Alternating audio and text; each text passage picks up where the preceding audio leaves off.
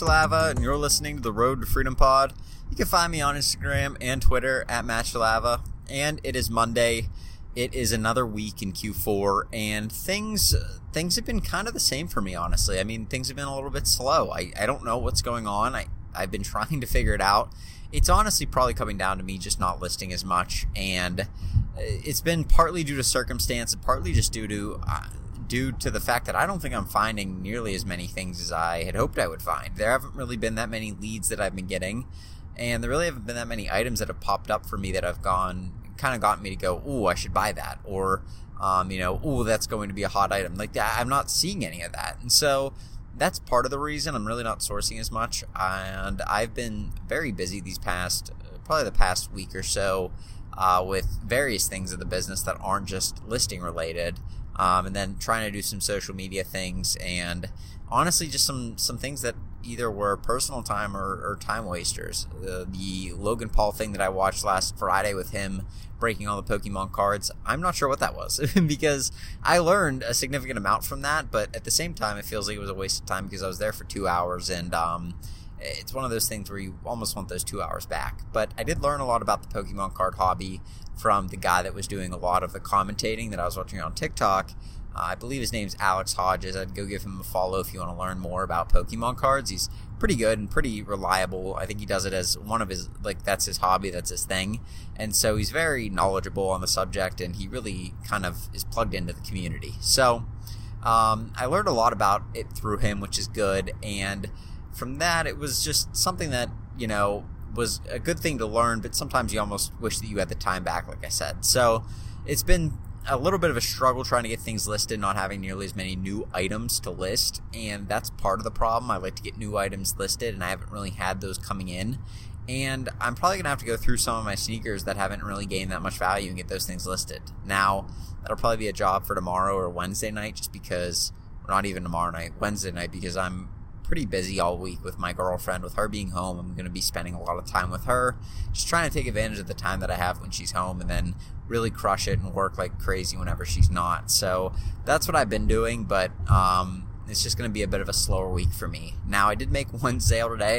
It was a random garage sale find. I sold it for like $8. I bought this plush stuffed animal for probably $0.25, and I'll have to go back and look at the numbers, but I think I made probably $5 or $6 on a thing. Nothing crazy, but when you have the extra space like I do now to just store things in for now, I kind of like to let those plushes just sit there, and then they sell every once in a while. So if you're just starting out and you're getting started in this, I would definitely encourage you to look at stuffed animals and plush. There's a lot of good money to be made in them.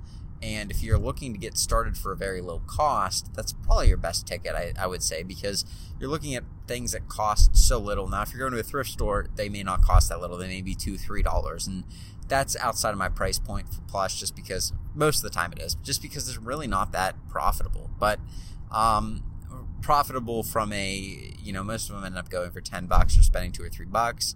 $10, and then if you choose to do free shipping or not free shipping, you could cut into your margins pretty heavily through that. So I would try and target them under $2 is really the best kind of area to get them. $2 and under is really where I try to go for. And when I first started out, I did make a significant amount of money on stuffed animals. I mean, I probably made like a few $100. So that was enough capital to get me rolling in other things and do some retail arbitrage and stuff. And it was a pretty nice boost to have just off of random stuffed animals I found at people's garage sales. So that is something I would encourage you to do. Now, if we are looking ahead to this week, which is kind of where I am, we have a lot of good releases coming out. We have the Jordan 1 Lucky Greens. They're coming out in women's sizing. They are a women's shoe. I've seen some people say that they don't go for women's shoes for various reasons. I personally do. I think they're a very good thing to resell. There's a lot more scarcity in the bigger sizes for those, which are typically the ones which guys can wear. And a lot of guys want these shoes, but they're only made in women's sizing. So it's pretty difficult to get shoes that are only in women's sizing when you're a guy, because the sizes don't really line up nearly as well. So that is something that I will be going for. And then I believe that the Kobe Proto rings come out this week. Those are going to sell so well because they're a Lakers colorway. The Lakers just won the NBA Finals last night, and it's Kobe. Like, people are thinking about Kobe right now because the Lakers just won the NBA Finals. and it's just Lakers on top right now, and it's a Kobe. So that's really all you need to know. Those are going to resell well, and then the Jordan, the Union Jordan off Noyers come out, I believe, the following day on the 16th, and those are going to be profitable as well. So just a lot of good shoes coming out this week to make money on, really, and we're going to do really well with them, hopefully. I mean, if you get a pair of those to resell, you're going to make a lot of money on them. So hopefully you can target those, and hopefully you can go after a pair of those. You can make some good money on those. Really good, solid week for shoes. I mean, this is one of the best weeks we've had in a while. All these shoes are going to probably be, I would say maybe not the Jordan 1s, but the Kobe's are going to be a double up pretty hard. And then the Unions their retail's like $250. They're going right now for, I believe, $800 to $1,000. So just really, really profitable shoes here, and really good week for that.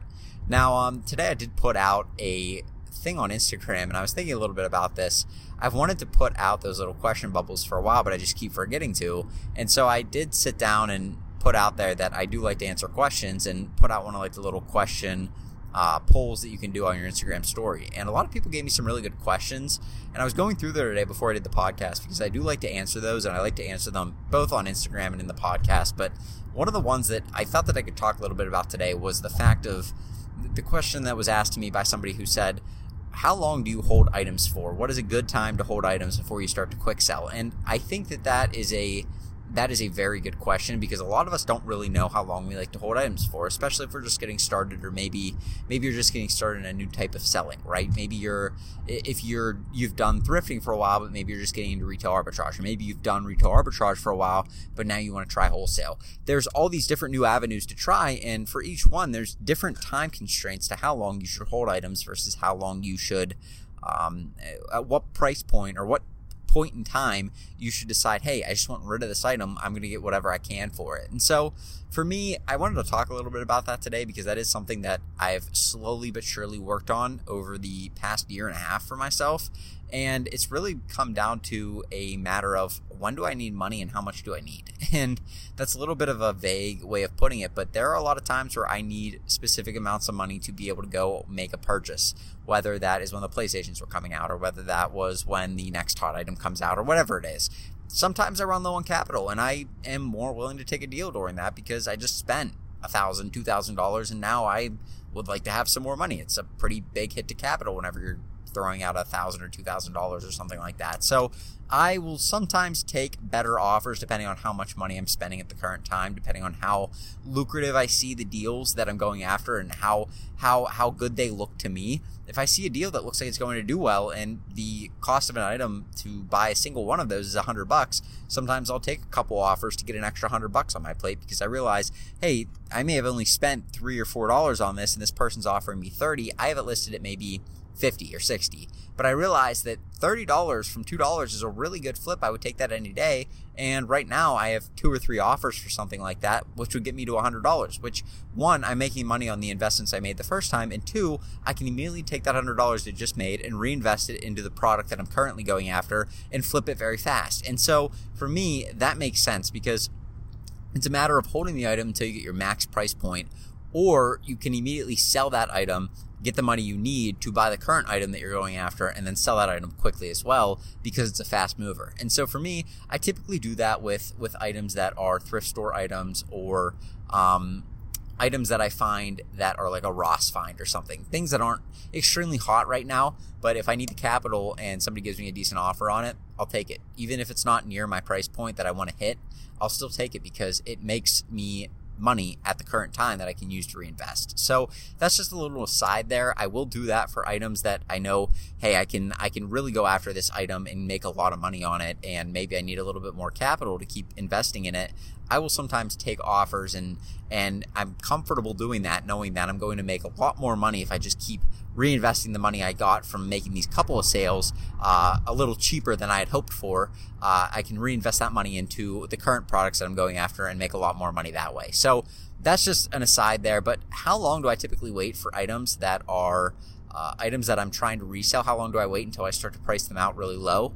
And that's pretty dependent on where I buy them from. I will say for online arbitrage and retail arbitrage, typically if it's an item that is moving very fast, right, an item that I'm hoping to sell within a week or two, it will probably be a month, and I will just start to price that thing to whatever price I can to get that item out. And depending on the price of the item too, right, if I buy an item that's $500, it won't take very long for me to want to get that thing sold if it's not moving very quick. And so it's relatively dependent on that, but really about 1 to 2 months. I mean, probably about a month is where I start to price items very, very low to get my money back. And it's not pricing them to tank out the market, but if I need to get money back on a huge purchase, let's say I bought all those dames, right? It would probably be about a month before I start to tank the price out on myself to get my money back to reinvest if I need it. And so that's really what I do for retail and online arbitrage. I usually will price it just to get my money back when it's an item that I see is no longer really doing that well and it's not really worth reselling for myself.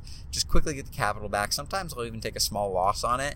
We're talking a few bucks here, but it's really to get the capital back. It's not worth it. You just sitting on an item hoping that one day some random stranger wanders onto your eBay page and doesn't really know the market of the item and buys it. That's probably very unlikely for that to happen. And so I kind of recognize that. And after about a month, that's really the time that I'm looking to just get out of the item and hold my money until I can find something that's better, because the cash is way more valuable than the item if the item's not going to make you that much money or not going to flip very quickly. So that's what I do for retail and online arbitrage. Now, it depends too.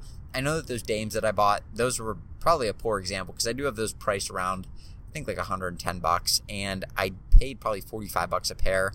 I'm not really looking to get out of those because those are almost an investment for me. But if it was something like, I don't know, a bunch of baby dolls or something like that, something that really isn't going to go up over time, but is just hot in the moment because maybe it's Christmas time, or maybe for whatever reason that particular baby doll made the news because it had something weird about it or something. You know, if there's hype around an item that's driving that item, I will try and get rid of that thing quickly. And if it's not moving within a month, I just cut ties with it. I get rid of it for what I can and I keep it moving. Now, if it is an item that is thrift store or garage sale or something, it really depends again on my capital level and how much I have, but I'll wait out probably anywhere from 3 months to a year, depending on how big the item is, how expensive the item is, how much money I'm going to get back for the item. If it's a really, really expensive item that's really rare, I know that it's going to get the max price, but that perfect buyer has not come by yet. Maybe it's going to make me $300, and I just know it. I just know that once a year, twice a year, you can check on eBay and see through Terapeak that it sells very, very slowly, but somebody will buy it every year, and somebody buys that item to make money with it year in, year out.